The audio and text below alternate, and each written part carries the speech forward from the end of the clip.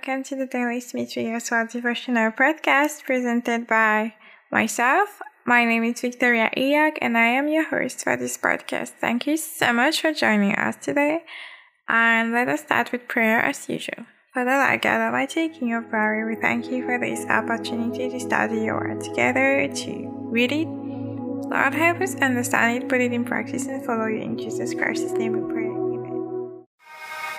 So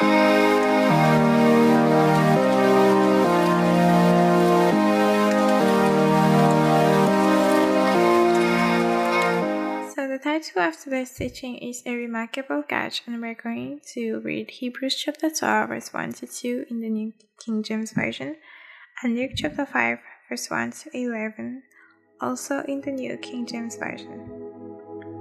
Hebrews chapter 12 verses 1 to 2. Therefore, we also, since we are surrounded by so great a cloud of witnesses, let us lay aside every weight and the sin which so easily ensnares us, and let us run with endurance the race that is set before us, looking unto Jesus, the author and finisher of our faith, who for the joy that was set before him endured the cross, despising the shame, and has sat down at the right hand of the throne of God. Luke chapter 5 verse 1 to 11. So it was, as the multitude pressed about him to hear the word of God, that he stood by the lake of Gennesaret, and saw two boats standing by the lake, but the fishermen had gone from them, and were washing their nets. Then he got into one of the boats, which was Simon's, and asked him to put out a little from the line. And he sat down and taught the multitudes from the boat.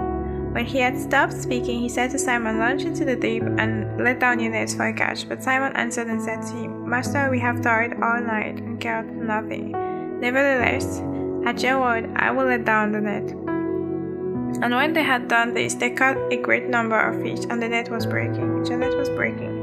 So they signaled to their partners in the other boat to come and help them, and they came and filled both the boats, so that they began to sink. When Simon Peter saw it, he fell down at Jesus' knees, saying, Depart from me, for I am a sinful man, O Lord. For he and all who were with him were astonished at the catch of which they had taken, and so also were James and John, the sons of Zebedee, who were partners with Simon. And Jesus said to Simon, Do not be afraid, from now on you will catch men. So when they had brought their boats to land, they forsook all and followed him. This is the word of the Lord. Thanks be to God. So let us repeat the title of today's teaching, A Remarkable Catch. So, Peter would have had many reasons to not, try out, because they had toiled all night and caught nothing. But at the word of the Lord, he said, Nevertheless, at your word, I will let down the net. Nevertheless, at your word, I will let down the net. No matter how hard you tried and did not succeed, at the word of the Lord, any circumstance can change. He can change even the most desperate circumstances, and give you a remarkable catch. Wigglesworth here in the devotional shares that he believes that every fish in the lake tried to get into that net because they wanted to see Jesus. I must see Jesus. So Peter filled one ship and then the other. We have to believe God. We have to look unto him and be saved, as Isaiah chapter 45 verse 22 says, Come to me, all you who labor and are heavy laden, and I will give you rest. That's Matthew chapter 11 verse 28. He who believes in me has everlasting life. We believe, and that is the word of God. Then Peter fell down at the feet of Jesus and said, Depart from me, for I am a sinful man, O Lord.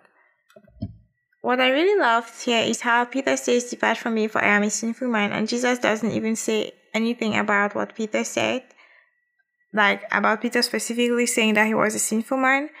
Jesus directly says, he had his thing to tell Peter, and he said, Do not be afraid, from now on, you will catch men.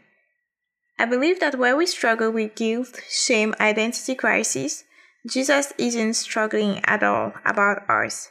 He's got his purpose, he's got his plan for our lives, a plan to prosper us and not to harm us, and he sees what we do not see about us. So he's going with his plan and not with our feelings, not with our guilt, not with our shame. He's already forgiven, he's already cleansed us. He doesn't talk about it anymore, so we do not need to talk about it anymore.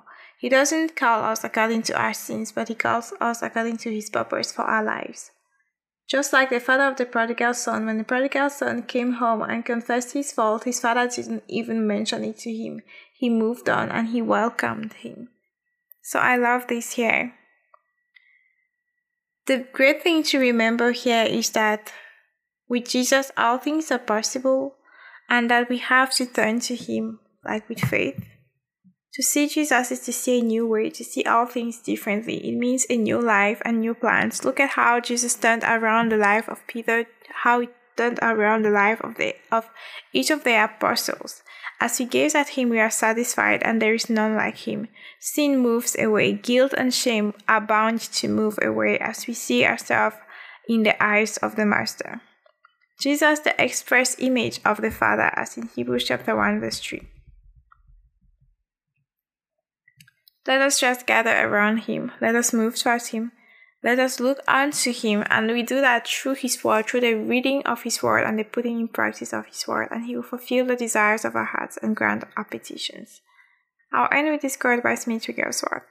God has no use for anyone who is not hungering and thirsting for even more of himself and his righteousness.